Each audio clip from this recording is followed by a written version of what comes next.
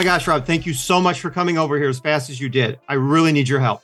Yeah. Did you move again? I mean, I really love this beachfront property, but I thought you lived somewhere else the last time I came here. Yeah, I got sick of where I was before, and I like being by the ocean, and it's just, so much more peaceful here and everything. But I'll talk about that later. What's more important is I really, really need your help with something. Ooh, what's going on? So, okay, I don't know. This guy came over and we were talking and everything. And then before I know it, he's stolen something of mine. And I go to stop him because he's jumping out the window. And I had a hold of his pant legs and he just took off. I pulled the pants off and then he just still continued on. And I know he had something of mine and I got to get it back. What has he got of yours? Well, so, okay, I'm looking up at my shelf and I've got there's my Cher wig and then there's my Tracy Lords wig, but between should be my Sarah Michelle Gellar wig and I got to get it back. Oh, and hey, I've been meaning to ask you this since I arrived here, but the last time I saw you, you looked fairly young. And now you look like you've aged about 2 decades. What's going on here? Yeah, so I noticed that too, and I did some Googling, and I think the guy might be a warlock. And that's why I really want to get this back, because according to lore, if this dude is a warlock, I'm going to continue to age until I die, really fast, unless I can get that wig back. Oh, okay, we better get on this post-haste then.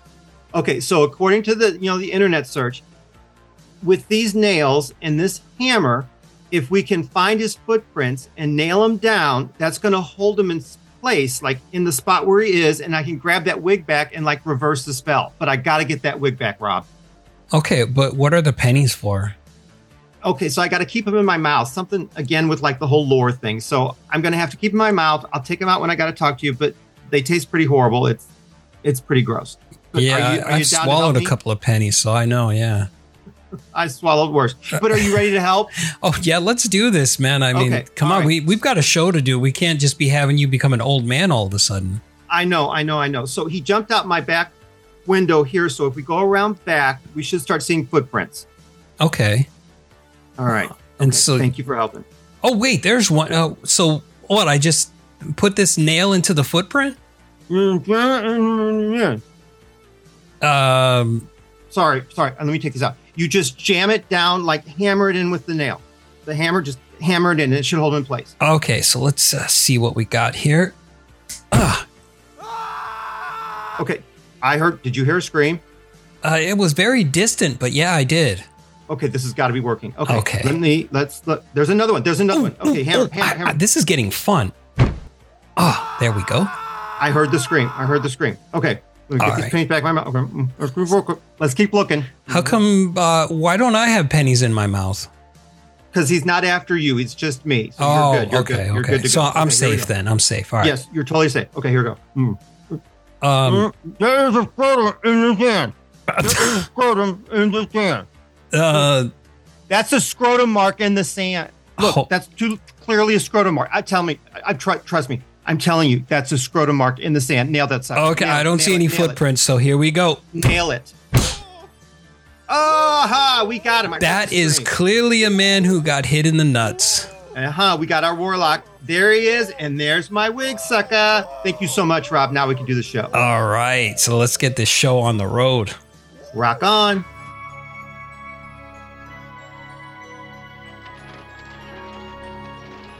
In a time of fear and suspicion, you choose to admit your crimes before man and God? His coming was foretold.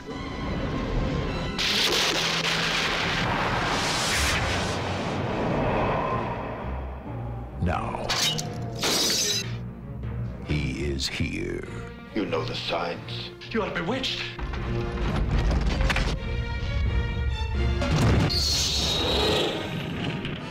He has the face of an angel. Channel me a spirit. The charm of the devil. Hear me when I say he's evil.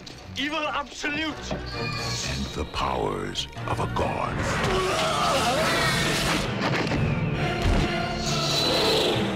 Satan also has one son.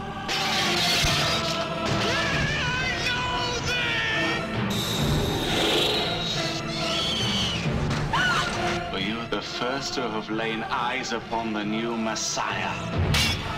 Now, an enemy from his past. Who appointed you executioner? And a girl from the present. You know what he's capable of. Next time he's gonna kill me. I'll not let him harm you. Are the only hope for the future.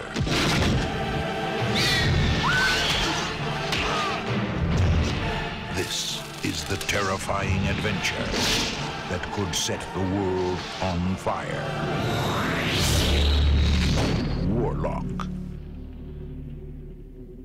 All right, all you Midnight Mass Creature cast fans out there, judging from that trailer that you just heard, we are clearly working with Warlock from 1989.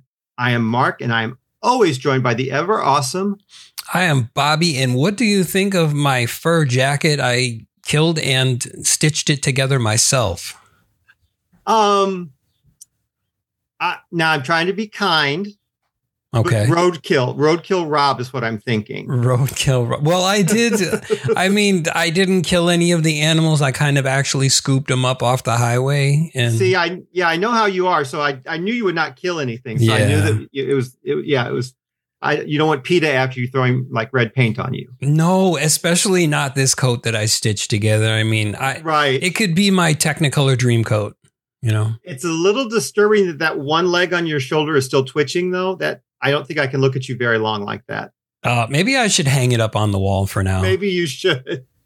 Now, I find it odd that you went that choice because in my mind, you would have totally been Warlock Rob. Really? You think? I don't have hair, though. So I couldn't pull off anything that these guys do. I would just like scotch tape, like yarn to the back of my head just to be a Warlock. It would not matter to me.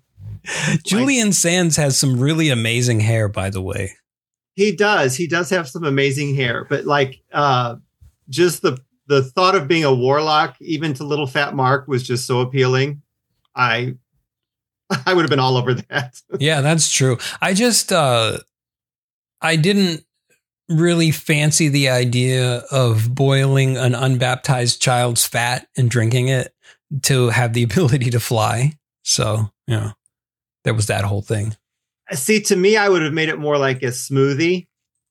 I would like taken the fat, but then like throw some berries in there and some honey. And I would have, if it would make me fly, I would find a way around that. You know what I mean? I would just milkshake it or something. Yeah.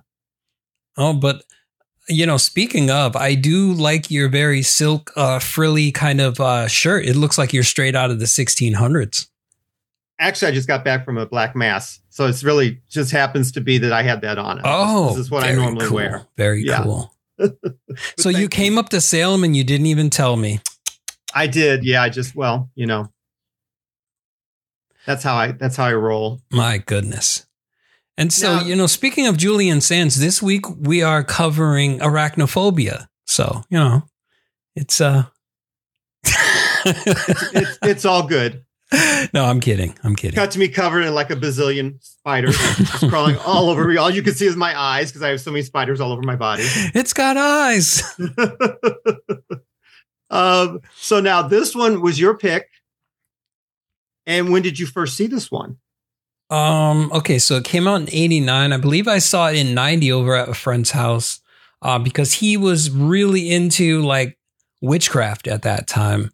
And I remember going to the library with him, and he had stolen a copy of the Satanic Bible from the library.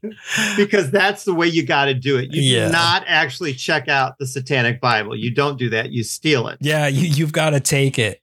And I just remember like thinking that, that was the devil's Bible and like we were going to be damned to hell for all eternity because I was superstitious at that time.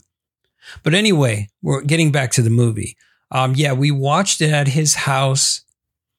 And I remember just like thinking it was really cool. Like, wow, I'd like to have those powers and, shoot lava out of my hands. And I thought that was pretty badass. Now, give me an age. Do you know, like, are we talking like in the 90, like 90, would you have been like a teenager or younger? Okay. I don't need exact age. I'm just trying to like get a feel. Yeah, I'm trying to think too. Jesus Christ, I'm old. No, stop that. Okay. Let's see. And then now, 10. I might have been 14. Okay, so teenager. Okay. And now, are you talking the Satanic Bible by Anton LaVey? Yeah, I think that's the only one, isn't it? Okay, so just really quick, have you ever seen the movie Satanus? No, I have not.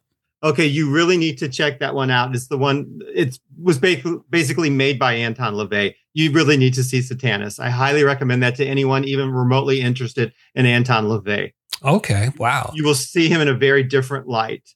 But yeah, anyway, okay, so me, I saw this not when it came out, probably in the probably in the mid 2000s.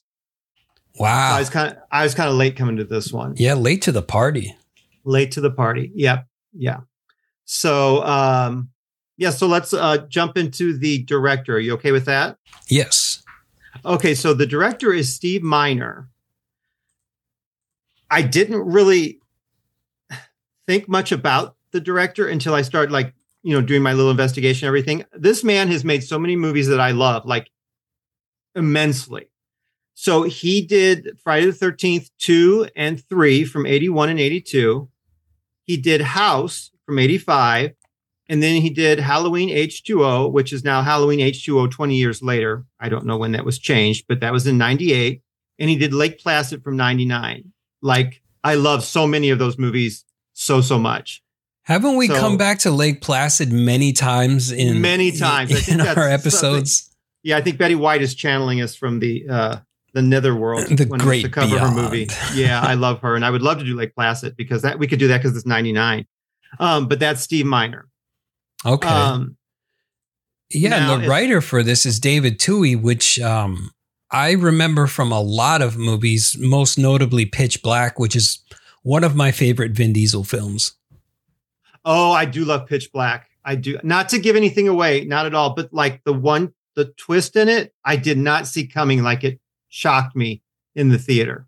Oh, yeah, it did to me as well. Yeah, no spoilers, but yeah, that shocked me. And like that shower scene, I mean... Oh, where we got full Vin crack? I questioned my straightness there. Vin can do that to people. Vin's got to watch it. Yeah. Yeah, I do love Pitch Black quite a bit. Yeah, it's a great movie. I wish we could cover it, but it came out in 2000. So we can't. Well, we can, but it just has to be a bonus episode, I guess. We're sticklers for the rules here on Midnight Mass. Yeah. Now, did you want to talk any more about the writer?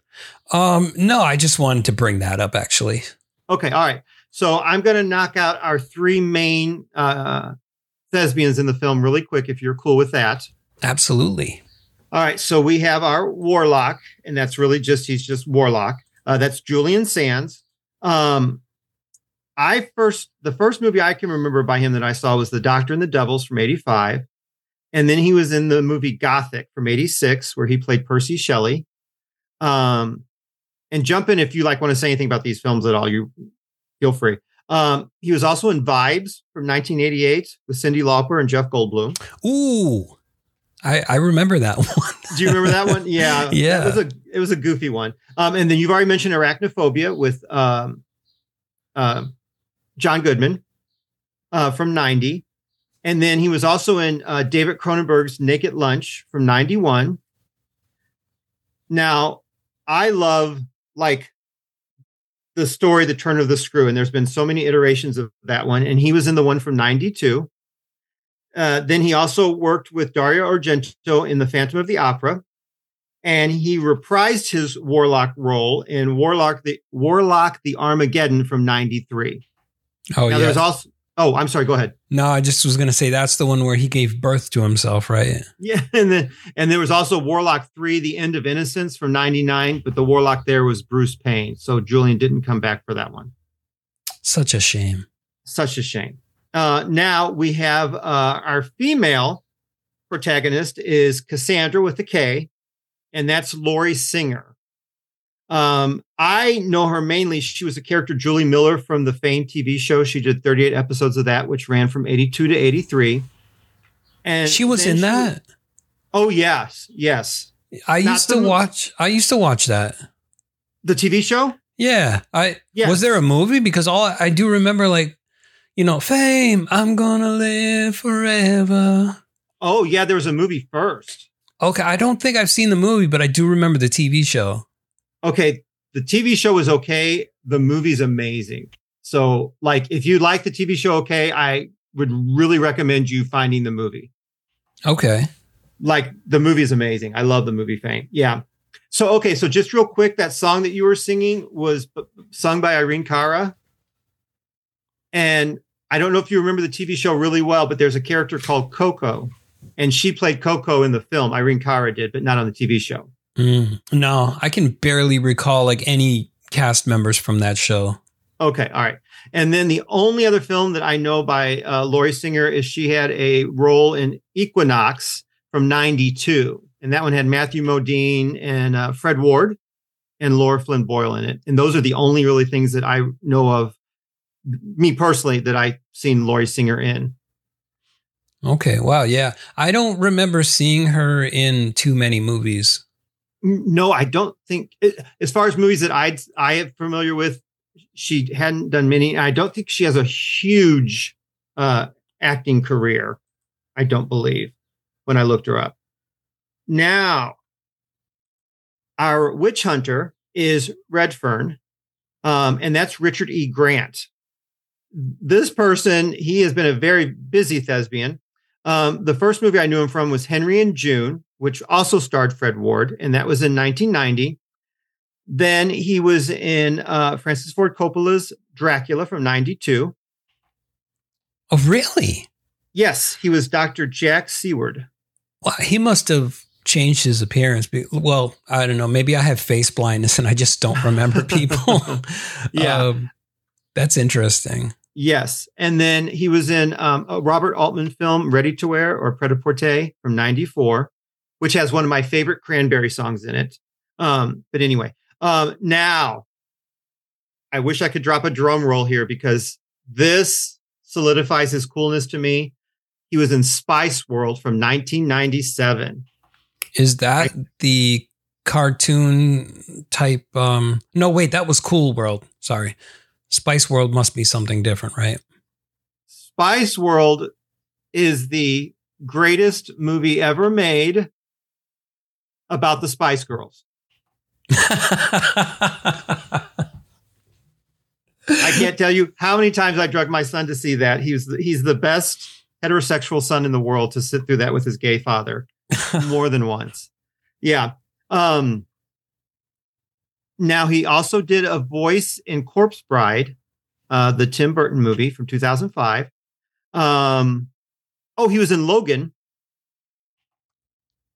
The Wolverine film? The Wolverine film. He was Dr. Rice. Okay. And then he was in The Hitman's Bodyguard, which is not a horror movie, but it has Ryan Reynolds in it. Ryan Reynolds and Samuel L. Jackson. Yes, exactly. And Salma Hayek. Oh, yeah. Salma Hayek, yeah. too. Yep. Mm-hmm. Yes. So anyway, so those are our three main thespians. I just want to get them out of the way. Oh, I just wanted to put this in there real quick. Originally, in the original script, the director was going to have Julian Sands playing Redfern and Richard Grant playing the Warlock, but he minor opted to cast each of the actors against type by reversing their roles. So we might have, in like an alternate universe, there is a Julian Sands playing Redfern. Okay, so that's so interesting that you said that to me. I did not know that. But every time I see this, I think, to me, Richard would make a better Warlock than Julian. Right. That's yeah. so weird. I think so too. To me, like looks wise, nothing against the actors, but like to me, when I think of a Warlock, I think of the dark hair. I think it's what it is. And not only that, but like the coat of like furs and everything and looking all dirty and greasy and all that. Mm-hmm. I don't know. That's just so weird. There's something about that. Yeah. Interesting. All right. Well, interesting. Okay. That's something for me to think about and try to keep my mind on what I have at hand to do. Okay. Anyway. Okay. So we open up the movie and we have a cat in a basket, which will come into play later. Very snowy. It's olden times, the 17th century. We have these 4 gentlemen like dressed in black. Did you ever see the movie with Vincent Price called Witchfinder General? No, I don't believe I have. Okay, so immediately that's what this whole setup reminded me of, Witchfinder General. You have these people, in the 17th century, they all look very dour. It just looks like, to me, it looks like the plague should be sweeping through the town at any moment. Yes. That kind of thing. Yeah. So the 4 men are walking through town. Everyone looks very apprehensive at them and everything. And they eventually make their way to this building. It's got that like symbol on the door, that star-shaped symbol on the door. Mm-hmm. And they climb their way into like almost like a cell. And then through the cell, there's like another room with, for all intents and purposes, our Warlock is being held prisoner, captive up there. Yeah, in finger cuffs. And toe cuffs. Yeah, which is really weird. It's like, I wonder if those are historically accurate, and why would you cuff fingers and toes together? I'm just like, does it cause more pain? Like, is there a purpose for that? Well, I'm wondering if, number one, I don't like you kink shaming me. Number two, I'm wondering if it was uncomfortable and probably to keep you from escaping as easily, I guess. I'm guessing. Maybe, yeah. It's I don't know. I just thought it served some kind of anti-magical purpose. Maybe, I'm not sure. I didn't think of that. You know what? I didn't even go that route. Yeah, because it's like, you bind the hands and feet, sure, but it's like they're just binding the 2 big toes and the thumbs, and so it's like, maybe there's like some kind of magic, anti-magic type thing going on there. Or did he maybe beat like one of the like big wigs in town at like a game of thumb war? Did they also do it with the toes too? Maybe he was just that good. Interesting. Yes. So, and I forgot to mention, this is Boston, Massachusetts in 1691. Boston. Yeah. Well, he's accused of trafficking with the devil. And what they're going to do is they're going to hang him and burn him over a basket of cats. Which, man, when I heard that, it's like, what did the cats do? Come on now. Yeah, I've never heard that in my life. I've never heard anyone being burned over a basket of cats. You will be burned alive over a basket of living cats. Like, what's that going to do for anyone? Is it the shrieking and the smell of burning fur that like just really gets you in the end? I do not understand that at all. Well, but wait a minute. Okay. Now I'm really thinking about this. Cats are often witches' familiars. I wonder if that has anything to do with it. Right. I think it has to be a black cat, though, to be a witch's familiar. I could be wrong. I probably am. But usually, like, black cats were associated with evil. Whereas, like, in the Eastern countries, if a black cat crosses your path, that's considered good luck. But over here in the West, it's kind of the opposite. Yeah. But that looked just like a regular old barn cat. It did. And I have in my notes, this is where PETA enters and interferes with the whole witch burning process. Oh, yeah. It's like, you will not burn these cats. Right. And then, so this is also where Redfern enters the picture. And they give the Warlock basically a chance to confess, but he's not about to do that because he's a Warlock. Right. He says nothing. Well, then in the pursuing moments, we get that whole like terrible storm coming in and the door starts rattling and there's lightning and everything. And then Redfern rushes back up, but it's too late. He sees that the Warlock is undoing the shackles and he basically vanishes. Yeah. And he says, no, and kind of follows him into that vortex or whatever that is. Exactly. And now it's current day and we see the city and it's very windy and you get this like little tornado touchdown. Yeah. Now, beforehand, did that remind you something from the Terminator. You were expecting like blue lightning to come down and just naked people arriving in blue lightning balls. Exactly. I'm like, is this where we're going to get like nude Julian Sands crouching so as to hide his genitalia, but he'll stand up later and steal a leather jacket from someone? Yeah, right. Your jacket, exactly. Give it to me. Exactly. And then they keep showing like the clock's showing like 11:25 p.m. Right, but it was unplugged. Yeah, exactly. And then so the little tornado kind of moves down everything. And then we see the apartment where actually Cassandra's staying with her clearly gay roommate, who was actually his apartment. He's letting Cassandra stay there. Totally gay. Totally gay. Exactly. Now, just real quick, Chaz is the roommate. The only thing I want to talk about him is he played Loco in Friday 13th Part 3 from 1982. And that's my favorite Friday 13th. And I just wanted to give him his due. That's Kevin O'Brien. Okay. Is he actually gay or is he just playing a gay guy? I don't know. I have no idea on that because now you've seen Friday 13th Part 3, right? Yes. Okay. So Loco, there's that kind of like motorcycle punk gang.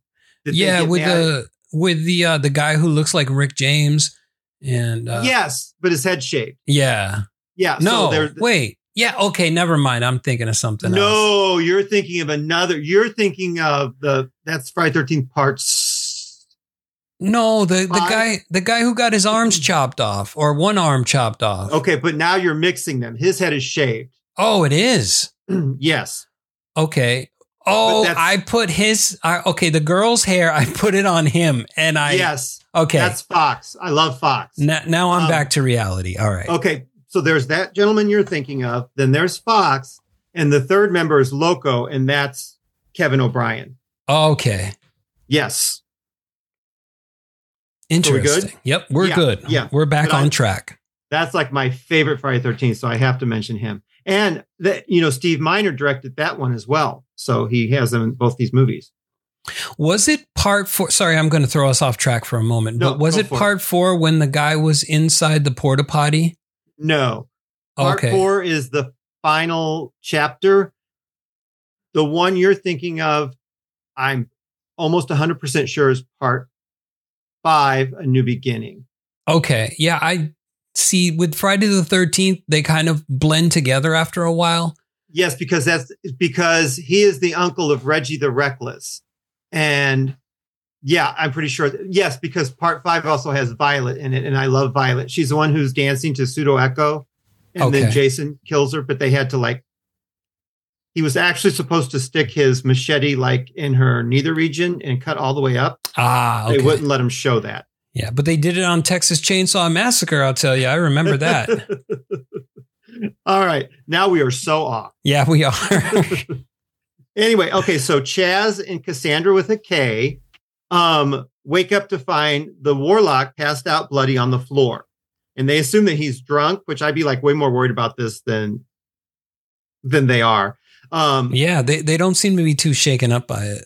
Exactly. But he still has the thumb screws on one of his fingers. Oh, yeah, he didn't completely get them off. Mm-hmm, mm-hmm. And the phone is also dead. They've established that.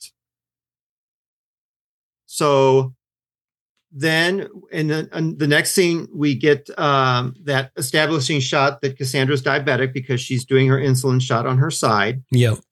And the Warlock is awake. And now he's starting to figure out what year it is. And that it's like what century it is, basically. And she's still under the assumption that he's just kind of out of sorts. Not that he's from a whole different oh yeah era. It's maybe he just took some acid and walked in Canyon Country for a while and came crashing through their window. And then now she's she's heading to work, and I put what the heck is she wearing? She's got that silver jacket. It's just anything that didn't match they put on this poor girl. Well, in the first shot, it's we get the 1980s spandex with the half cut shirt and the really short cropped hair. Like, I guess you'd call it a bob, maybe. I guess. I don't know. It was just like the hairstyle and the outfit. Just it did not work for her. Okay, now I'm sounding gay. Well, no. What I'm thinking is, so Zarabeth. Yes, Zarabeth. There we are. She's like a bad imitation of Zarabeth. Like Zarabeth, like went to a better thrift shop, and she's actually doing like maybe garage sale finds. Yeah. But anyway, so now she's out of the picture, so it's just Chaz, and he's alone, and he's making his meal. Well, not alone, but he's alone with the Warlock, and he's making his meal. And he gets that like jump scare thing where he sees the Warlock in the reflection of that pot hanging up. Yeah. And Chaz is being really nice. He's like, he offers them a lift downtown. And for some reason, the Warlock is fascinated by that ring with the scorpion inside of it. Yeah, which I still don't get. I don't think it's meant to be gotten, but yeah. It's just like, I just want your ring for some reason. Yeah. And then, Chaz goes into his spiel about astrology and all that, but he doesn't really believe in it. And then the Warlock just chops his finger off because, he makes that like little comment that it won't come off his finger. It's stuck. So the Warlock just chops it off Chaz's finger. He's like, let me help you with that. Exactly. And then the next thing, like he leans in to give him this like kiss, but then pulls back and he's like ripped his tongue out and spits it into the frying pan. He put like not the kiss he was hoping for. Not at all. Not the soul kiss he wanted from Julian. Right. So we realized that Cassandra with a K basically works in like a little cafe kind of thing. Because the police come in and they take her to the station and she's being questioned. And this is where we get the police's sensitivity in dealing with a homosexual man. Right. And I didn't understand that whole thing. Like, and I actually wanted to question you about that because apparently queer and gay meant two different things back then, maybe. Yeah, I think she's saying like he's. So she said like, queer meant that he liked little boys. In park bathrooms, and it's like he's not like that. He's just gay. I'm like, interesting. Okay, exactly. I think she's saying he didn't fit into all your like stereotypes because like clearly they were leaning to like this was. My mind's going all over the place. They were like leading into like this was like probably like a trick that he had taken home that went bad, and he probably like just picked up the wrong guy. And she's like, he like gay meaning like he's homosexual, queer meaning like he's just like. Loose morals all over the place, just having sex with a bunch of people. That's not his deal. Okay, so that's what queer meant. All right. I think that's where she was going with this. Okay, before we go further, why do you think she didn't say, hey, this really weird blonde guy just showed up in our apartment. Have you looked into that? Yeah. You would think, okay, when she's being questioned by the police and then she finds out that Chaz is dead, why didn't she say, we called you about the guy who crashed through our window? Right. Yeah. Or like even forget that. Just say, hey, you know what? You might want to look into this, like you just said, this blonde guy that just appeared in our apartment. Right. Like he wasn't sleeping with Chaz because Chaz didn't know him. He crashed through our window. Did you investigate that? Like she just like forgets or I don't. Yeah, you know completely slipped their minds. Yeah. Yeah. That part I really have a hard time wrapping my head around. Like I really can't figure out the reasoning behind that one. See, now you're using logic and this is where logic does not apply. Yeah. But this one, like, this is like a big like waving of hands like, hey, wait a minute here, people. Like this one just does not make sense. But anyway, so she uses the excuse of her insulin, that she needs her insulin. She leaves. So now our next scene has the bookstore, the owner of mystic like kind of bookstore, having everyone like leave after she's, giving her a little presentation and everything. And she's locking up. Now, she doesn't even have a name. She's just called the Channeler. And that actress is Mary Warnoff, whom I love. So I'm just going to go on a rant, and I hope you'll forgive me on this one. So she was in Silent Night, Bloody Night from 1972. That's one of those Christmas horror films. She was in Sugar Cookies from 1973. And I think she's a stunningly beautiful person. She's never looked more beautiful than in Sugar Cookies. So if you're a Mary Warnow fan and you've not seen Sugar Cookies, find that movie. She was in Oliver Stone's attempted a horror movie called Seizure from 1974 that also has Hervé Villechaize from Fantasy Island. The plane. The plane. Thank you. She was in Roger Corman's Death Race 2000 from 75. She was in Rock and Roll High School with the Ramones from 1979. She was in the awesome movie Eating Raoul from 1982.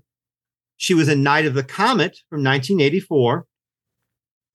In 1986, she was in Nomads. Oh, now see, we're getting closer to where I remember seeing her from. Mm-hmm. She was in Terror Vision, and she was also in Chopping Mall. Yep, Chopping Mall movie that we covered way earlier on the Creature Cast.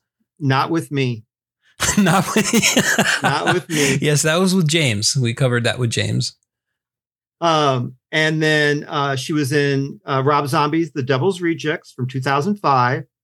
And then she was also in one of my favorite, Ty West directed it. It's one of my favorite Ty West movies, but there's also X and Pearl. But anyway, House of the Devil from 2009.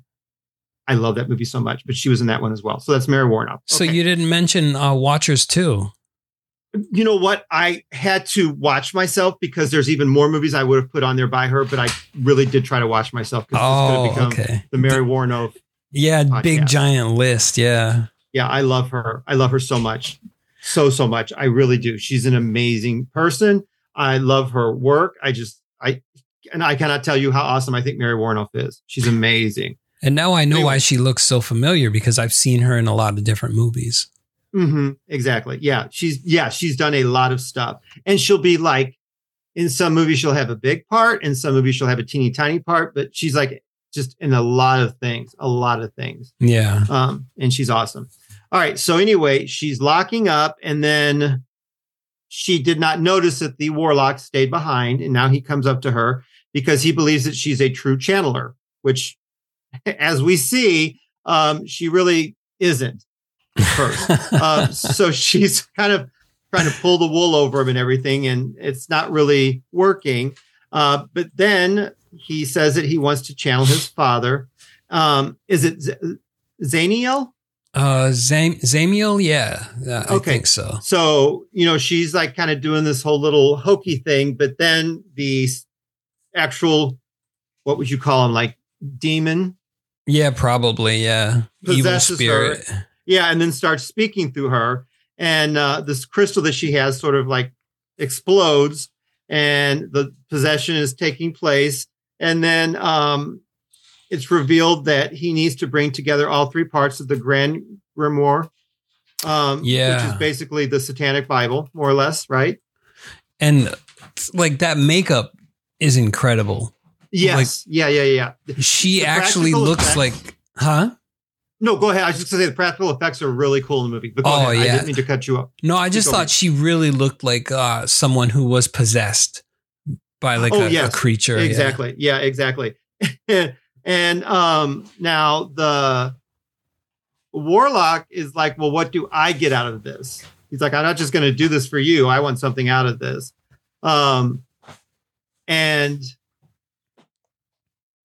so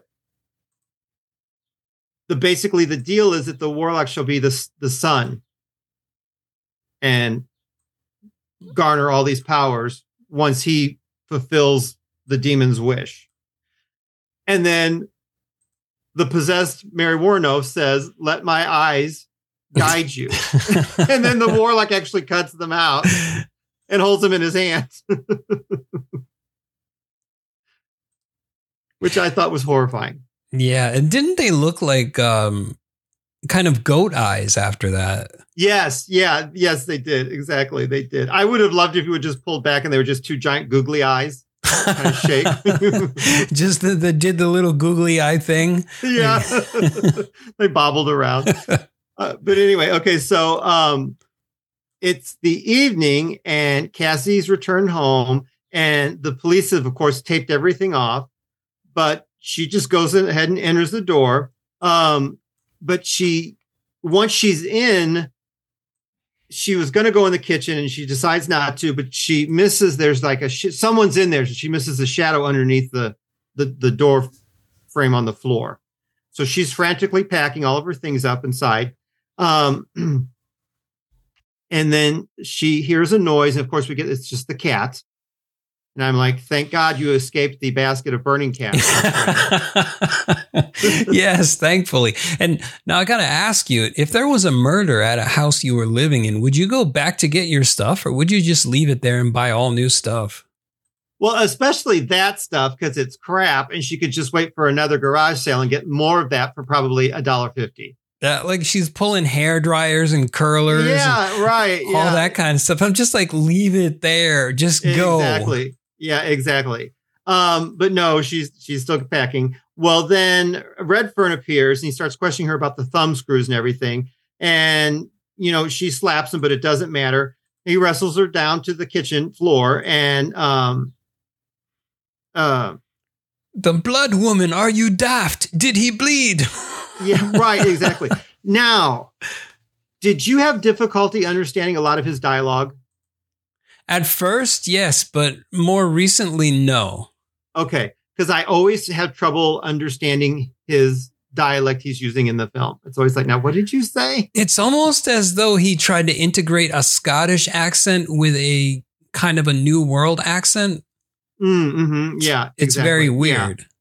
Yeah. So anyway, he's needing some of the Warlock's blood. And Cassie empties the vacuum cleaner and they dig out this little shard of glass. Dusty blood. Exactly. Dusty blood. Now, what would that be? My dancer name or my that would be my new band? Your pro wrestling name.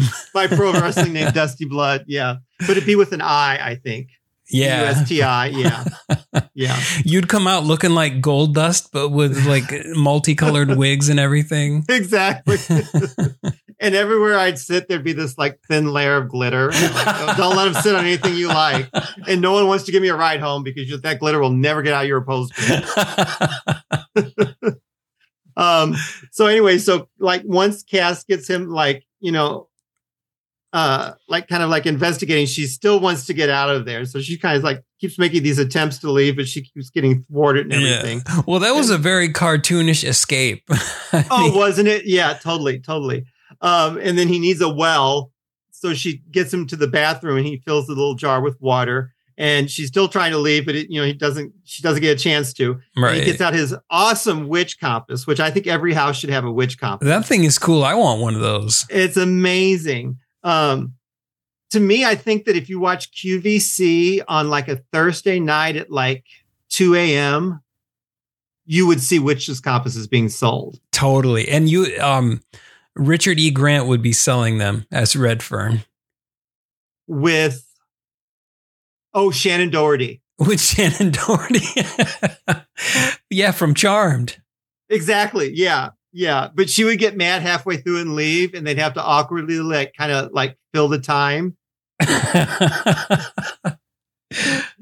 Okay, I could see this. Okay, anyway, so I know what you're getting for Christmas. Anyway, so it takes a while, but the needle eventually kind of starts to work. But it's really taking a long time, and Cass is just thinking this guy's like cuckoo for Cocoa Puffs. Yeah, he's just out of his mind. And then in the interim, because she has actually called the police, they show up. And Redford goes out to meet them with a whip. And I put whip versus taser. I know. And he gets tased. And they cart him off. And he's still like spouting more and more stuff about the Warlock, which just makes him seem insane. Yeah. So Cass grabs her stuff and she goes to leave, but she spies the witch's compass and it's kind of starting to move. So she grabs her toiletries and then she grabs her toiletries and then she goes to go out the front door. But then that's when she sees the Warlock's silhouette as he's approaching the house. And she shuts the door on him. Right. Like, when has that ever worked? This guy is magical or something. I don't for the life of me understand this character, like Cass. Yeah.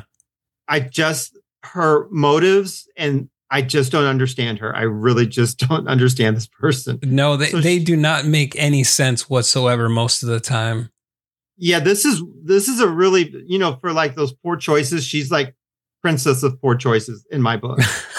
She makes worse decisions than we do. Oh yeah, clearly she sure does. But she of course calls 911, which is busy. And then, suddenly he's got her by the hair and he locks her in the bathroom and, he's smashing the dining room table. And that of course is where some of the pages of the grimoire are kept. Yeah, where he finds the first portion of pages. Mm-hmm. And that kind of plays back earlier because Chaz kind of mentions here and there that he collects like antique furniture and things like that. So that would make sense. It didn't come from IKEA. No. Did they have IKEA back then? I bet you they did, but not in the States. Oh, okay. Because, IKEA is like is it from Holland? Oh, I have Sweden. no clue. Sweden. I think IKEA is from Sweden. So they probably did then, but not over here yet. Yeah, you can only get Swedish stuff in Sweden. Exactly. Yeah. Anyway, sorry. See, I can take us off track so quickly. It doesn't take much. So she's trying to get out the window, but he's suddenly outside and he kind of grabs her arm, but grabs her bracelet is what he's done. And then he says, bubble, bubble, toil and trouble. No, just kidding. He more or less should have said that because for all intents and purposes, I don't know what he really says. It's a spell and he takes off. I had something here that was like ridiculously. Hold on. Yeah, you can hear my paper crinkling. Oh, it sounded like he said rectum osculum tormentum. It was like some kind of Harry Potter shit. Well, it's probably close. It probably was. And now it's a new day. And then outside, like her car looks like, it's been gone through. Like the door's open, the hood's open. And inside, she's passed out with really long hair and really long nails. And she realizes that she looks at me and she realizes that she looks completely different than she did before. So she goes to the jail and she gets Redfern released and they're back in her car. And this is kind of where he kind of fills everything in. And he starts to realize that it's like 300 years ago from where they are now.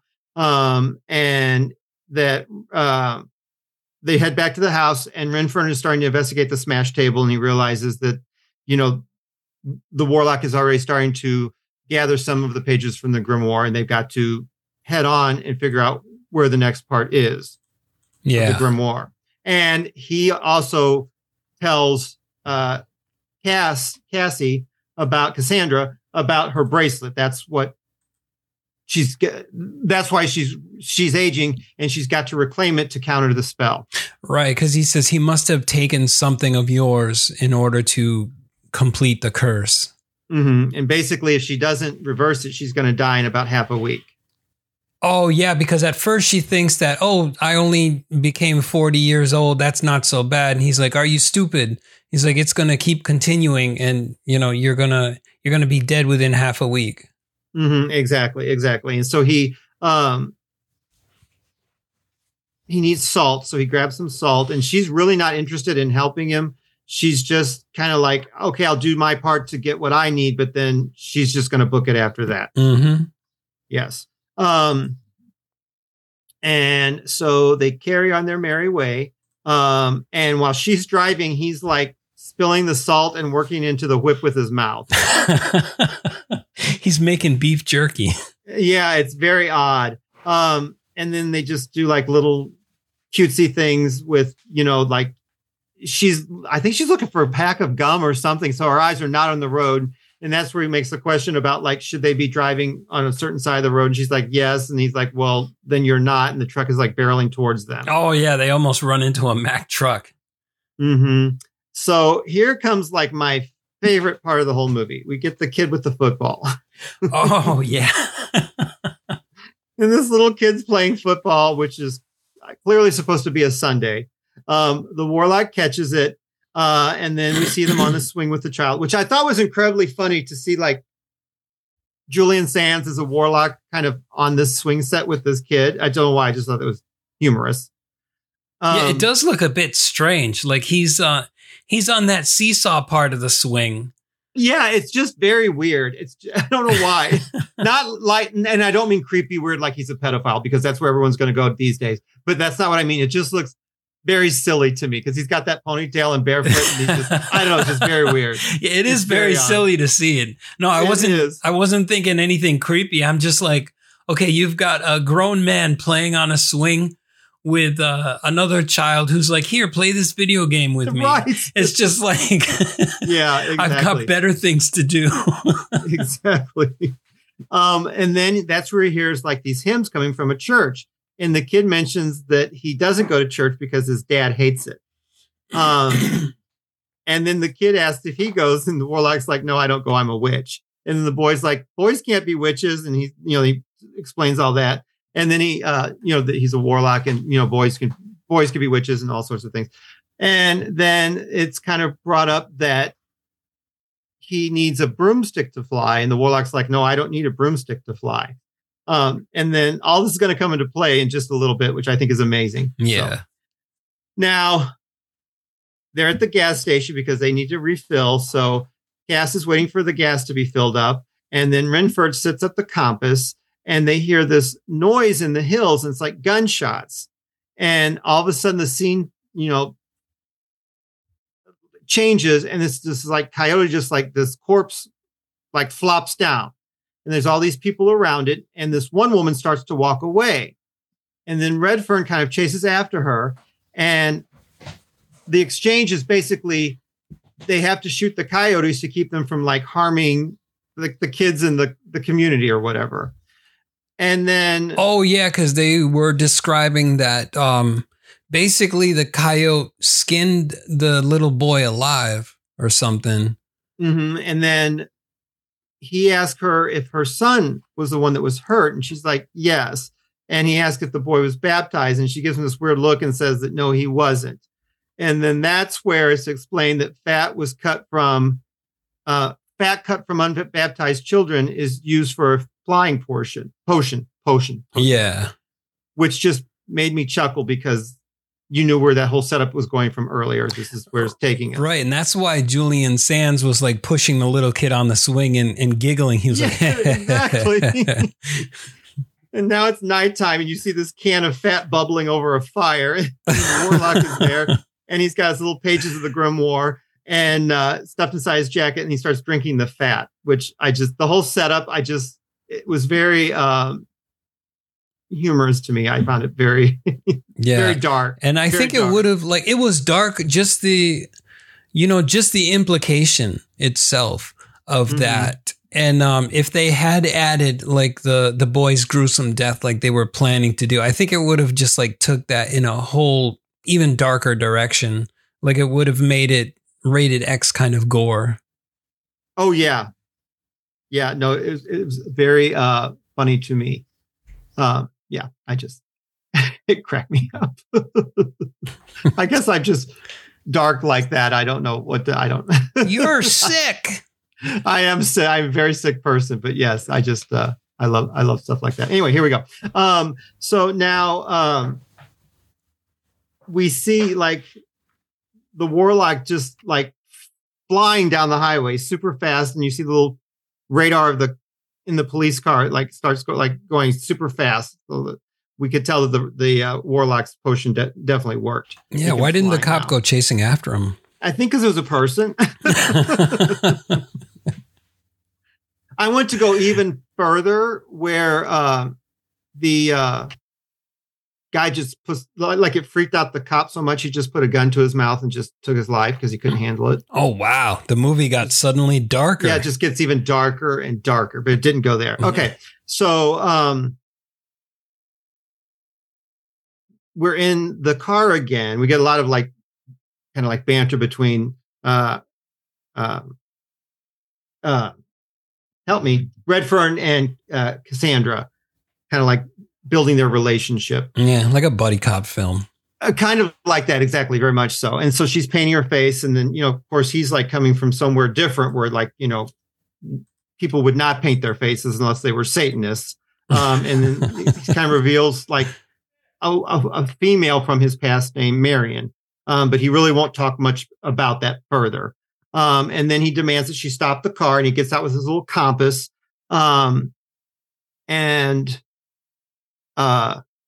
This is where she realizes that she's actually aging even more. Oh yeah, and she's like, "Just go on without me. I'll be dead within the next day or so." Yeah, I'd be like, "Shit, we got to find my bracelet." Yeah, I'd be like way upset by this. Way upset by this. Yeah.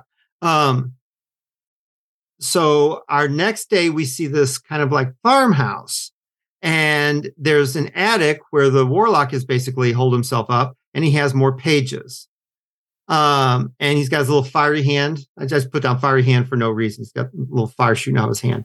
And to me, for all intents and purposes, the basically grandfather looked Amish, but totally he isn't. But he looked Amish to me. So he's got that kind of like side beard, but not like a true beard kind of going on. Yeah, like the chin strap kind of beard. Yes, exactly. Thank you. Yeah. And he's talking to his son, who's an older gentleman. It's not like a little kid, about the grain has gone bad and everything. And the horse looks like he's very sweaty and everything. And then the gentleman notices that the attic door is ajar.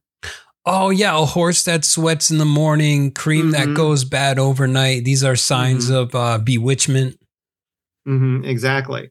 And so he grabs the ladder and paints this. He begins to like paint a white thing on there that we don't really see just yet. We'll see later who it is. Yeah. So now we're back in the car, and they're still going on about like, who's Marion. And then, this is where Redfern reveals that, she was about Cassandra's true age, and she was a pure soul, and that she was his good wife. And then, of course, Cassie pushes it more, and she's like, and then the Warlock happened.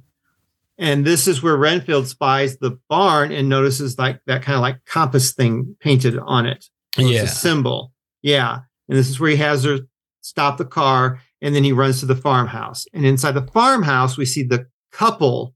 So not the guy with the strap beard, but his son and his obviously daughter-in-law. They're in the kitchen.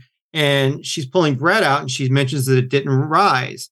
And then all of a sudden, Redfern bursts into their kitchen, and he says the only way to stop the Warlock is a menage a trois on the kitchen table.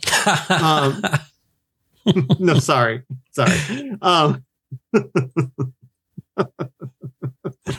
And even the Amish beard guy has to join in too. Right. Yeah.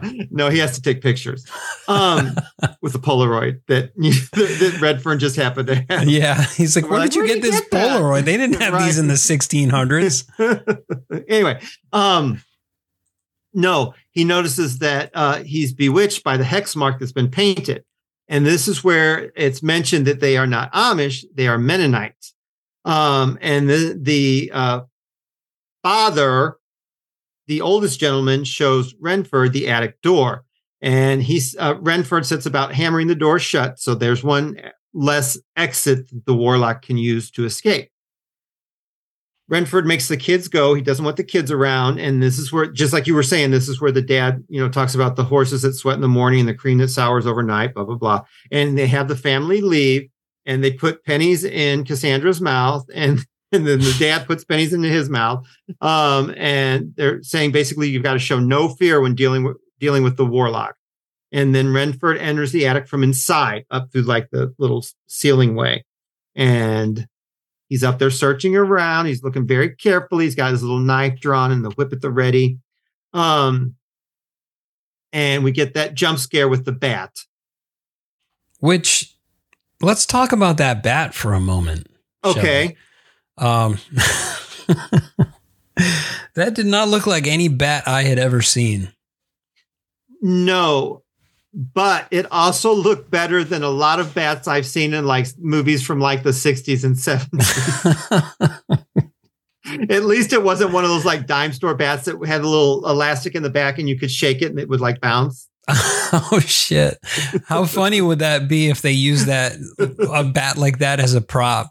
Exactly. But yeah, I mean, it was like cartoony, but it was practical. At least it wasn't CGI. Yeah. No, I was just thinking that the bat looks so strange that maybe Julian Sands had tried to turn himself into a bat and fly away. And it wasn't successful. And I'm like, oh, never mind. The bat's dead. Okay. But I wanted to, if what you're saying is true, I did want it to have then the little, like, blonde hair and the little ponytail still on the bat's head. Yeah, and then you just see piles of clothes on the floor, right? Where he had stripped down to turn into a bat. That's what I would want, but yes, we didn't get that. No, like you said, it's just a bat. But the purpose of the bat, I think, was to show us that there had to be a different entrance for the bat to come in, and that was the window that was propped open. I didn't think of that, but you make a good point. I think that's what it was. That's me. I'm not saying I'm right or wrong. That's my guess. Yeah, because how else would the bat get in there? It's not like it was born in there. Yeah, that's where I'm going with this. That's what I think. But that's where he also spies there's a broken chest. And the inside of the lid has been like smashed open, much like the table. And Redfern spies a single sheet of the grimoire left inside. And he tears it in two and it joins back. And he realizes it's the Grand Grimoire that was supposed to have been like actually held on like hollow ground and everything. But the Boston Church, who was supposed to be holding it, has clearly not done what they were supposed to have been doing all this time. Nope. They didn't do their job. But he also clues in that the Warlock would not just leave one page behind. Yeah, because he was all ready to leave. He was like, he's after the Grand Grimoire. And then Cassie brings up, she's like, why would he leave? If he's gone, why would he leave like a page of the book? And he's like, you make a good point. Put the stairs back up. And so he goes looking back in the attic for the Warlock. And so we have our Warlock descending from the ceiling. He uses that whip to close the window, very Indiana Jones style. Yes, indeed. And then Renford goes to stab our Warlock, but it only goes through like the pages of the grimoire, which just rejoin like magic. And then the Warlock makes the comment of, even with half the book, it appears that the magic is still potent or something like that. Mm-hmm. Exactly. And that's when he throws this little fire burst at Renford. And it forces him backwards out the attic door onto the ground below. And then the Warlock actually grabs that single page, and Renford actually attempts to impale him with the weather vane. Oh, yeah. And we have Renford grabbing the Warlock with the whip around his ankle. And the Warlock is flying off, but he's dragging Renford behind him into the barn. Which is just comical right there. It's very silly. There's some of the stuff that's like very, very goofy for what it is. So the whip knot at the bottom gets lodged on the barn door, but eventually it falls loose, which tells us that the Warlock has broken free of the whip wrapped around his ankle. Our Warlock flies out of the barn. And then I always want to call him Renfield. Redfern throws the weather vane and gets the Warlock kind of like in the back shoulder area, causing him to fall to the ground. So they run over there, and Cassandra removes the boots of the Warlock. And unfortunately, our Amish gentleman that stayed behind makes eye contact with the Warlock, and his eyes begin to bleed. Mm-hmm. So Renford turns his attention to the dad, which allows the Warlock basically to hobble away with only one thumb and toe locked together. Yeah, that would still be hard to hobble away when you've got a thumb and a toe locked together. Like, what would you do? Kind of worm crawl? You'd have to, you would think. Yeah. Yeah. Anyway, So this is where Renford tells her to take the hammer and the nails and follow the Warlock's tracks and just nail them down as you see them. Yeah, nail the earth deeply, yeah. Because he can be hurt. His feet are exposed. Exactly. So way up the hill, Cassie sees him, and but he's so far away that like it's not looking very good that she's going to catch up with him. So we're now at like a train, like what would you call it? Like not a train station, not really a station. Like just a rail yard or train tracks. Yeah, rail yard. Like thank you. Yes, thank you. And then the Warlock's just undoing the screws with his free hand to free himself. So Cassandra's arrived with the hammer and nails, and she gets that like a little jump scare. She's confronted by the two railroad workers. Oh, yeah. And we hear the dogs barking in the distance, and she's looking at the tracks, and she spies a bare footprint, and she hammers a nail into it, and the Warlock screams out in pain, so she knows what she's doing is working. So she hammers a second time, and she hears more screams. She continues, though, but the Warlock she doesn't hear any screams because the Warlock has basically pulled up the board of the railway car that he has hidden himself into. Yeah, that was pretty smart. I mean, so the nails would be ineffective if he was wearing shoes, I guess, right? Exactly. Yeah, or flip-flops. Or flip-flops. Yeah, anything covering the foot, I guess. Exactly. Can you imagine wearing those like goofy ass flip-flops from the 80s, man? Yes.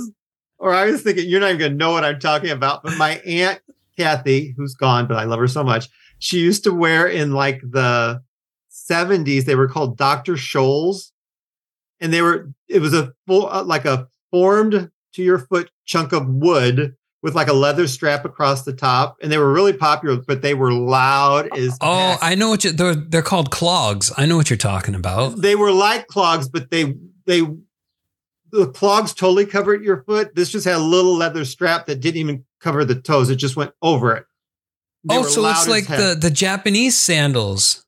Something like that, but it didn't go between your toes. It just went over your toes. Oh, wow. And it had like a little belt buckle so you could make them looser or tighter. And like the leather was either white, red, or blue. And they were so loud. It was so loud. But anyway, that's why I pictured Julian Sands wearing Dr. Scholl's. I don't know why. Sorry. But then she also spies his like a head print. And then she nails that down. He like lets out a scream on that one. He starts to grab his head. Basically, he's going to like pass out in pain. Yeah, he went unconscious from that. Yeah. So in the aftermath of this, he's passed out. Like you said, his arm has kind of fallen outside the train car, and her bracelet is now on his arm, and she spies it. So she starts kind of like making her way to that car to grab the bracelet off. Yeah. But of course, go ahead. How fortuitous that all of a sudden the bracelet appears, but in all that time that they were facing off, she doesn't spy that bracelet on his wrist. You know, when she was in the attic or when they were out on the ground and Redfern had his whip around his leg and all that. And it's just like, I guess there might have been too much action going on. I think when they were wrestling around and she actually, remember the eyes actually kind of fall out of his pocket to the floor? Oh, yeah. I think she was going through his pockets trying to find it. And I think that's how the eyes came out. I think she pulled them out. Yeah, because she got grossed out by the eyes. Yeah. So I think she was looking. I think she knew they were on him, his person to some degree. But yeah, and then she just happened to see they were on his wrist. Which if it were me, I would have, okay, so she needs these back, right? Mm-hmm. They're an important thing. I would have wrapped them around my junk. But she doesn't have junk, though, so she can't wrap them around anything. No, him. Oh, okay. Yeah, him. Yeah. Like, is she going to really think to pull down my pants and look around my was it meat and potatoes? Well, that's why you would make a better Warlock, I guess. See, I think these things through. But anyway, so of course the train's going to take off. So she's kind of like hobbling after it. She gets up to it. Just as she reaches it, she goes to grab the bracelet. But of course he comes to and grabs her hand. She smashes the hand with the hammer. falls to the ground. The train's taking off. We assume that she didn't make it, but no, lo and behold, in the dirt next to her, next to the hammer, is her bracelet. And all of a sudden, she goes back to being a youngster. Exactly. Now, back at the farmhouse, we have the Mennonite who's been helping them. He's in bed. His eyes are bandaged. And Redfern has made like this makeshift mobile out of keys. And he's got to spin them like once each hour clockwise. Yeah. Weirdest thing. It's bones and these little chains and stuff. Well, Cassandra shows back up with the bracelet. And Redfern's ready to rebuild the compass and carry on. But basically, Cass is like, I'm out of here. I got my bracelet. I'm going to move on. Well, this is where Redfern reveals that, hey, our Warlock has 2 parts of the grimoire. If he gets the 3rd part, he is going to know the lost name of God. Once he utters it back to front, the whole world will be uncreated. So it won't matter because there's going to be nothing. And he gives her his word that he won't let the Warlock harm her. Which I'm like, I don't really trust that. Yeah, I don't think you can protect. I'm like, I'm not sure I buy that. It's like, how good protection did you do of your wife? I mean, come on now. Exactly. So they're on the highway. They're driving like crazy. They want to find the last pages before the Warlock can. So they're basically playing like leapfrog with the Warlock, like who can get there first. Yeah, but this is where Cassandra with a K does some smart thinking. And she's like, let me just call Boston and find out if there's a church there or whatever. And it's on Somerset Avenue. Yeah. So, which was actually smart thinking, you know? It was. It doesn't make up for all the other poor choices, but yes, it was smart thinking. She's still kind of a moron in my book. Still a little bit of a dummy. Yeah. Yeah. Anyway, so she gets him to the airport, and Redfern's not having the whole flying part of it. That's like, he's like, that's like witchcraft. I'm not going to do this. And he's also got a weather vane. She's like, give me your whip and give me the knife. But she's like, how did you walk past security with that weather vane strapped to your back? Exactly. Well, she also spies the Warlock at the airport. So she realizes they're just barely ahead of him. Mm-hmm. But they managed to get on the plane with the weather vane. And I like how the stewardess asks if she can hold it. And he's like, over my rotting corpse. But she actually ends up getting to hold it. Oh, yeah. Yeah. So while they're there on the plane, Redford sees the cream and then the smoke flame. Oh, yeah. The flame that burns blue. Yep. And he freaks out. He's like, the Warlock is here. And Cassie's like, I'm telling you, he's not. So they split up. They search the plane. You know, we get those like weird things where Redfern opens the bathroom and there's a lady in the restroom. But oh, yeah. And he shuts his eyes. He's like, I'm sorry, ma'am. Right. And then this is back when like planes had 2 levels, and like the barefoot gentleman is coming down, and there's a little bit of like, oh my gosh, it's the Warlock. But no, it's just another gentleman who is barefoot coming down from the 2nd level. So.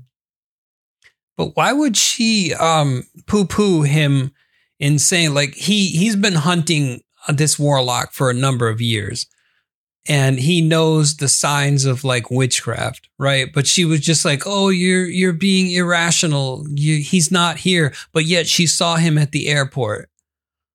So there is the chance that, yes, he did stow away somewhere on the plane. And it's like, why wouldn't you just listen to him and, you know, not poo-poo his idea and just look for like the source of this witchcraft? If it were any other character, I would totally be with you. But she's clearly established that she's not the brightest bulb in the box. Right. You know what I mean? Yeah. So So I buy it from this character. Anyone else, I would be like, yeah, I'd be flipping out too, because this guy clearly knows what's going on. But with her, this totally seems in character with what we've seen so far from this person. Yeah, she's kind of a ditz in a way. Like she has a couple good ideas, but then the ideas don't get so good after that. See, I think in her mind, they searched the plane. He's not there. Right, but they didn't look everywhere on the plane. Yeah, but in her mind, you know what I mean? They went up and down the seats. He's not here. I really do think, I just... Yeah, that's what see it. Yeah, and so clearly he's not there. And I don't think they would have access to the storage compartment anyway. Right. Yeah. But I don't even think that she would have... Well, clearly she didn't, but I don't think she'd have the wherewithal to even think that. No, and Redfern doesn't know anything about planes, so he wouldn't know where to look. He still thinks it's witchcraft. But anyway, so basically what's happened is just like you said, our Warlock is hiding down, camped out inside the cargo hold. And he's heating up some more unbaptized boy fat. Yeah, exactly. So now the plane lands, the cargo hold is open, and we get a flash of our Warlock escaping. And doesn't he fly in the weirdest way? It's the weirdest thing. Yeah, it's pretty odd. It almost reminds me of The Flash, like the cartoon character of The Flash. Or even like the TV show The Flash running, but it's like in stop motion where he's like kind of a freeze frame and you see one arm forward. Yeah, right. Yeah, so it's like, what a strange way of flight. I mean, come on. Very odd. Very odd. Now, our other two are taking a taxi, and they get to the church. It's night, and so I don't know why I assumed it was Catholic, but clearly it's not Catholic. Yeah, I assumed it was Catholic as well. But what comes up later, I don't think it is Catholic. But anyway.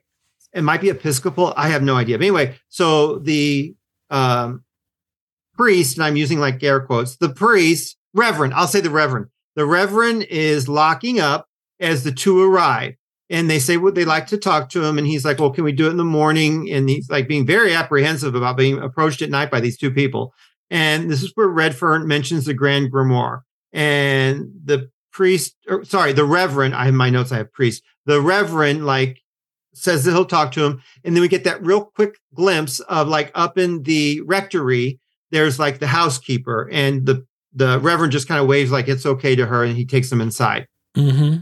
So the two asked to see the Grand Grimoire, and the Reverend has explained that it was broken up years ago. And, it's not something he has easy access to, kind of thing. Well, inside they're interrupted by this gust of wind blowing the doors open. Oh, again, yeah, and I thought the Warlock was going to show up right there. Exactly. But again, they just kind of blow this off and everything. And so there's this long-winded answer as to why Renford wants to see it. And then the next scene, they're in the basement, and the Reverend is reading the text about how the importance of the grimoire and everything, and where it originated from and everything. And then Renford explains how they found half of it in the table. The other half was at the farmhouse. And the third's got to be on a hallowed burial ground somewhere here in Boston. Yeah. So the... and he knows he actually remembers the cemetery where it... the book was buried, and he said that the pastor told him that it was buried in a tomb with a hex mark. Mm-hmm. And right. And then you were saying, not everything is the same, but there's certain kind of landmarks that he does recognize from when he lived there centuries ago. Yeah. Yes. So now inside the rectory, the house starts quaking and the crucifix falls off the wall, and suddenly our Warlock bursts through the front door. Yeah, I really the first time seeing this, I thought the door was just going to blast open and go flying through the other room and shit, that kind of thing, because the way it was shaking so violently and coming off the hinges, I was like, all right, he's just going to blast the door open. But no, he came in all quiet. Yeah, they couldn't afford that. So, but I do like how he replaces the crucifix on the wall. He's like, let me get that for you. Yes. I'm not all evil. Exactly. And then, of course, he wants to know exactly what the Reverend told them. And he's kind of balking it at first. He's being very vague in his description. And the housekeeper kind of walks to the door, but then the Warlock kind of tells her to sit. And he forces a chair from behind the Reverend and forces him to sit. This is where he leans down and touches the woman's stomach and kind of mentions that she's carrying a boy and a girl child inside of her. And that basically, if the Reverend wants to see the children grow to fruition, he needs to tell him exactly what happened. And the woman kind of pleads with him. She's like, please tell him, Stuart. So clearly the Reverend and this person have had relations. That's why I don't know if he's supposed to be a priest and they're making it creepy, or it would be a denomination where the Reverend could have a wife. Yeah, I just naturally assumed that was his wife. Yeah, but they're not super clear, so I just don't know how to take that. But anyway, whatever. So now it's night, and we have Cassandra and Redfern entering the cemetery. And they take that weather vane and they jam it to the ground, and it steams, so they know that the ground has been consecrated. Yep. And they're looking for that hex mark on the tomb. So they split up. I put, shockingly, Cassandra finds it on her third attempt. Right. But also, I think we're at the point where she sees that sign and she's like, wait a minute, they're relocating the bodies. So which side of the cemetery is consecrated and which side is the one that has been, moved around? Yeah. And so they stick the weather vane into the ground on one side and it starts smoking. Mm-hmm. And then they stick it into the about 2 feet away and nothing happens. Mm-hmm. And before that, though, they notice that on the tomb, the bolts have not been moved. So they know for a fact the Warlock's not beating them there. So there's, it's not been meddled with. And this is also where Cassandra has noticed that it's his tomb. It's Giles Redfern. Yeah. And she tries to cover it up, but he moves her arm and he kind of freaks out. He's having like a bit of a meltdown, which I can understand that. But it's odd though, how, okay, so he is alive in that time. Now, if he, passed through the portal in the 1600s and ends up in 1989, Los Angeles, where would his body be since he's technically left the 1600s? He doesn't exist there anymore. He exists like in a new timeline. I don't know. This is so confusing to me. It's like the Terminator. You can't think about too much because it'll hurt your head. Yeah. Yeah, exactly. But anyway, they're like, she's like, we don't have to open it. And he's like, no, we've got to, because that's where the last pages are. We've got to get them back. Yeah, they've got to move the pages to consecrated ground. Mm-hmm, mm-hmm. So they slide it out. Cassie's the one who opens it up. And he, she's like, take the pages. So of course she has to break every little finger off, get the pages out of his hand. He's got a death grip on those pages. Oh yeah. And Redfern's like, we've got to make sure that these get back to hollow ground.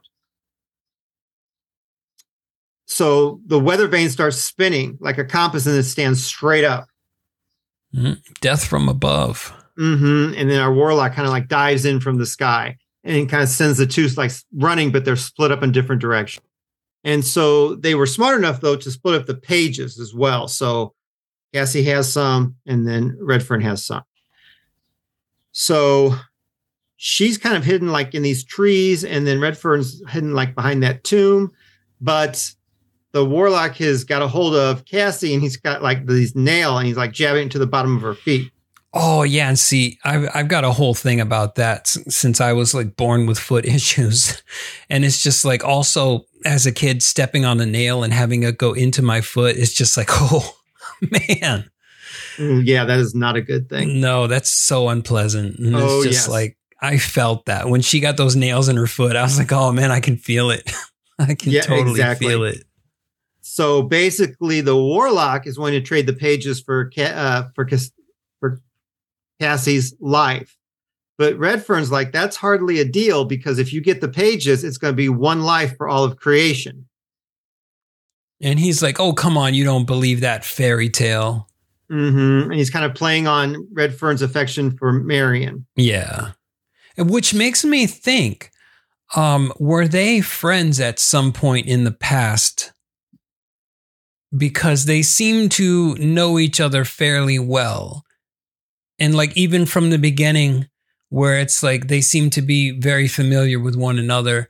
And so maybe before he became like on this path of quest for power type thing, like were they like buddies, you know? Oh, see, I always wondered that. See, in my, okay.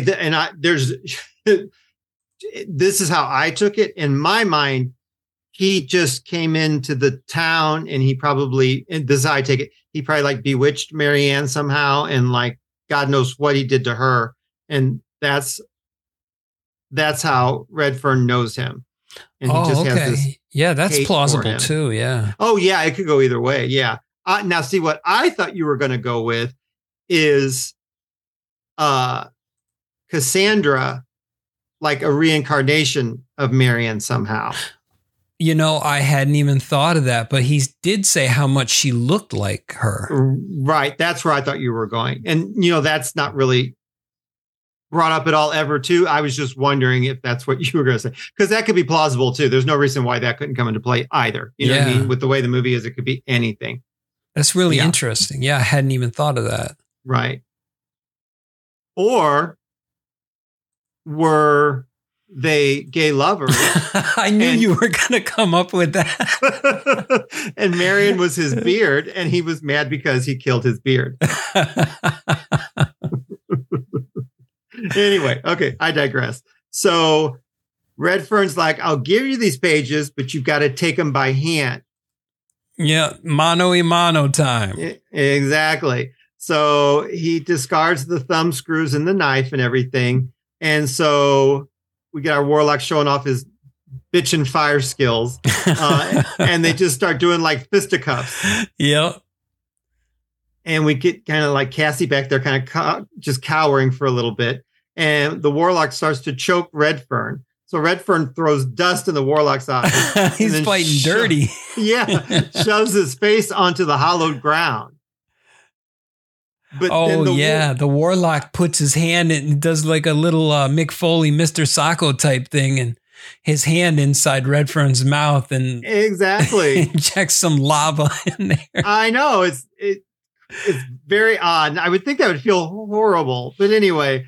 So we've got Redfern falling to his knees. He starts vomiting out fire, and the Warlock's all gloaty and everything. But now Cassandra has grabbed the whip. The Warlock has the pages, and Cassandra tries to wrap it around his neck, but the Warlock just slaps her and then tosses her into like the water. She does get slapped a lot. A lot. But she climbs back out onto the land, and the Warlock has the pages still. Now, Cassie grabs her insulin needles, and we've got our Warlock in he's like a seated position, and he begins the incantation, and the pages of the Grand Grimoire like reassemble like over his head, kind of. And then the chanting he was doing, didn't that remind you from like the movie Legend, where they was like, black as night, black as pitch, blacker than the foulest witch. Now, I love Legend. Like, I do too. I think that's one of the greatest movies. I love Legend. And to me, that is not Tom Cruise. Like, does that like, I'm not a big Tom Cruise fan, and that is not Tom Cruise in that movie. Like, that's the most non-Tom Cruise movie I've ever seen. Yeah, I love that movie so much. It's like Tom Cruise, he became typecast as like this person, I guess. Like, I didn't even see Risky Business, so I couldn't tell you what that was like. But I saw part of Top Gun and, you know, a couple other Tom Cruise films, but it's like in Legend, he was a totally different person. Yeah. And I love it. I love Mia Sara. And Tim Curry as Darkness is unbelievable. I love that movie so much. Oh, Tim Curry was the one who played like that devil creature? Oh, yeah. Wow, that was great. That was amazing. That scared the shit out of me too. Oh no, I love Legend. I love Legend so much. We could probably do that one. I think it fits in our time frame. Oh, absolutely. I mean, that's from the 80s and it's got lots of creatures in it. Mm-hmm. Yeah, we could easily do Legend. I'd love to do Legend. But back to this one.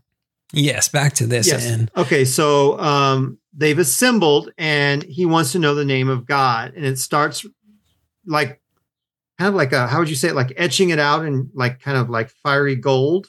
Didn't it look like a Rorschach kind of thing? Sort of, but did you see what it spelled? It looked like an R. No, it spelled Oprah. It spelled Oprah. No, it did. It looked like it was spelled R something, but it looked as far as I could, before you could actually tell what it was, it cut away and it never went back to actually spell it. As far as I could tell, that would have been so cool if they had actually shown the audience what it was, and then we had a bunch of people trying to say that, backwards to forward and try to undo creation with it. Harpo.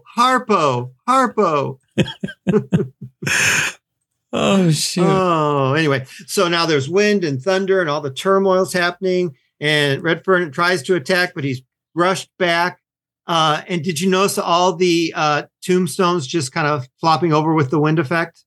Yes, I did see that. Yeah, I thought, someone went to Spirit Halloween store. those styrofoam tombstones, yeah. Exactly. But before our Warlock can say the name, Cassandra jabs the needles of salt water into his neck. And at first, he kind of just shrugs it off until she lets him in on the secret that she's like, try some salt water. And exactly. And then it's like you see him burning up from the inside out, basically. Yeah, he gets all veiny and then he just erupts. Yeah. And then he a skeletal ashen being on the ground. Just smoldering little crusty thing, a husk of what he once was. Mm-hmm. But then the skull starts to move and then Redfern just stomps on it. Yep. He's like, for good measure, put you out like a cigarette butt. Exactly. And then it just, the storm cloud subsides into a clear, starry night. And then Redfern and Cassandra with a K share a very hallmarky, tender moment where she's just closing her eyes and waiting for him to smack those lips together. Well, I put down that he moistened her contacts with his saliva. Well, he did that too because he kissed her on both eyes. And then I wrote down, was Tom Hanks and Meg Ryan too busy for this film? You mean Meg Ryan making the whale noises? Or no, not the whale noises, the dolphin noises? Yeah, I could totally see them in this. In a different alternative reality, it would be them. And, John Candy would be the Warlock. Yes. So John Candy is the Warlock. Oh, sorry. I'm doing this right here on this. This is our casting couch. This is our recasting couch. Recasting couch right here. John Candy is our Warlock. Redfern is Tom Hanks and Meg Ryan is Cassandra. Done and done. Steve Martin's got to be in this at some point. He will be Chaz. Okay. Yep. We are done. Done and done. I am wiping my hands at this. Casting couch is done. Casting couch done. We haven't done that in a while. No, but this one it's done. This one is done. There's no need to even think about anything else. And then the little tiny tornado heads back to the tombstone. It writes, I shall remember you always till time and times are done. Aww. You're so sweet. Mm-hmm. And then we have Cassandra spying the grimoire, and she says, "Oh shoot! Oh great! He left me with this hunk of junk." Right. And then there's digging noises, and it's a bright day, and she's burying the book and what turns out to be the Bonneville salt flats, and then drives off. No, I got to ask you, did you get shades of Sarah Connor with her in that tank top? Yep. Oh, yes. Okay. Yep. Totally. Exactly. I was hoping it wasn't just me. Except I would trust Sarah Connor's judgment, whereas nothing that came out of Cassandra's mouth would I follow at all. Do you think she got smarter after she, buried the book in the salt flats? I don't think so at all. No. I wouldn't even let her order, pick out my lunch at McDonald's. I went ahead and just got you bread and pickles. Is that okay? No, Cassandra, it's not. They ran out of meat, so you just have a veggie burger. Right. No, I wouldn't let her order anything for me. So now, Rob, do you enjoy this film? Oh, absolutely. This is still one of my favorites. And would you recommend it? Definitely. I would recommend it to everyone, newcomers and staunch horror fans alike. It's not the goriest and there's not a whole lot of kills, but it's still a great film. Okay, now I will say this though. To me, it feels way more of a 90s movie. I know it's 89, but it just feels more 90s than 80s to me. It does have that. I think it's the effects. And I also think because she's dressed so weirdly, you don't have 80s fashions per se with her. No. And the other two men are dressed from a different time. You know what I mean? So you don't have that weird 80s fashion dictating everything in the film. Right. But even the dialogue, not the dialogue between the Warlock and Redfern, of course, but Cassandra and everybody else in it, it did feel like it came from the early 90s. Yeah, it's just not super dated, not in a bad way or good way. It's just not dated with an 80s bent to it. No, it doesn't have that feel. No. And like you said, because just the effects feel a little bit more 90s to me. Yeah, you could tell they were starting to fool around with computer generated stuff. Yes. Now, I do enjoy this movie. It is very fun for what it is.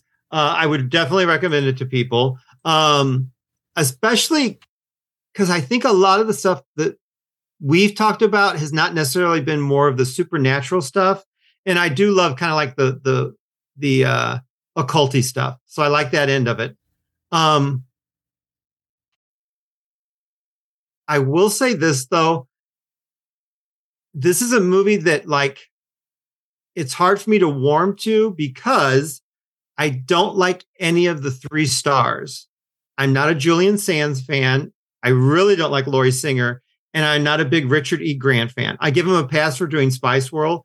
But these 3, I'm just not fans of them. They're not quite Gwyneth Paltrow level, but they're kind of close. Okay. And so I think that was I told you I saw it later. Yeah. That was the big reason why. I think that's why, because I saw it when I was still young or fairly young. So, it might have had a different effect on me than it did on you. And I'm not the biggest Julian Sands fan, but he is immediately recognizable for me as opposed to the other 2 actors where it's I couldn't pick them out of a lineup. And now this is a total Mark thing. And if anyone understands this, I will be shocked. But to me, and I'm not making fun of people like this at all. To me, Laurie Singer always looks like she's playing a blind character. There's something about and I can't explain it, but even on Fame, she always looked like she was sight impaired. And I'm like, is this actress really blind? And she's just doing a really good job, or is she? But there's something about her that she appears to me that she cannot see. It's the weirdest thing. Yeah. And so I really am not a big Laurie Singer fan. And I there's so many people just love Julian Sands. He's God's gift to earth. He's so hot and sexy. And I do not see that. And then the Richard E. Grant, this is going to sound weird. He reminds me of Hugh Grant in a way. Physically, and I'm not a big Hugh Grant fan either. Okay. So it's and that really is why I stayed away from this movie for so long, because everyone involved, I'm I don't like any of these people. Yeah, you're just, it's nah, I'll take a pass until maybe later I'll watch it. Yeah, but it is fun. It's super fun. And with me, I just had to get over who it was in. You know what I mean? Who was in it. They do fine jobs. It's not like they can't carry the film or anything. It was just me kind of had to get over the thespians involved. But yeah, it's a very fun movie. I highly recommend it. Now, have you seen the other two? I have, but I can barely remember them because, well, I've got the 3-disc set. Me too, from Vestron Video. Yep. And it's just like, I did see the other two much, much later because I didn't know they existed. Gotcha. And then I was sorely disappointed at part 2 and even part 3, where it looked like the guy from Highlander, but it wasn't. Yes. Yeah. So I was like, "Where's Julian Sands? Where is he?" Exactly. So now, I would have seen this opening day had my Warlock been like Rutger Hauer. Rutger Hauer. Yeah, I've been all over Warlock then. What about? I was thinking, for some reason, it's like Dolph Lundgren as the Warlock. The white hair, the long flowing white hair. Yeah, that would be very different. Well, of course, then Cassandra would have to be Brigitte Nielsen. A more physically imposing Warlock. Oh, that's true. Yeah. Now, see, to me, though, physically, I like someone of Julian Sands' build as a Warlock, as opposed to, like you're saying, like Dolph Lundgren or Arnold Schwarzenegger. I'm a Warlock. You know what I mean? I'll be back. Right. I don't really care for that per se. I like that they went the direction they did as far as like physicality. Yeah. Yeah. He doesn't need to be this giant Hulk of a man. No, because then he wouldn't like have to rely on magic. He would just beat your ass all the time. Right, exactly. Yeah, so I will have, this is another recasting. I'll do Rutger Hauer. I'll do Bruce Willis as Redfern and a quirky actress for Cassandra that I can deal with. Leah Thompson. Oh, yes. Okay, I'll totally do that. Oh, yeah. Okay, I'll do that one too. Okay, I'm totally okay with that. Yeah. I can totally see Rutger Hauer as being the Warlock, and Bruce Willis would make a great Redfern. I could totally see that too. Yeah. I'm okay with that one too. Yeah. There's a lot of films that I'm like that with, though. Like if I don't really care for the people in it, it will take me much longer to get around to seeing it. Oh, yeah. I'm that way, too, with certain films. Yeah, exactly. Yeah. But anyway, so we're both like thumbs up. We like it. Thumbs up. We'd recommend it. All right. So I picked our next movie because I was feeling that I wanted some Fulci in my life. So we are doing House by the Cemetery, an Italian masterpiece in my mind. And you've not seen this one yet, is that correct? That's correct. I have not seen it. Okay, so I'm excited to get your take on that one. So that will be next episode. Now, if you are looking to connect with us, I am always hovering around the Instagram, what would you call it? Instagram world over there. And at the Midnight Masked Creature Cast, if you want to get a hold of me. Yep. And if you want to talk to both of us, I will forward the email to Mark, of course.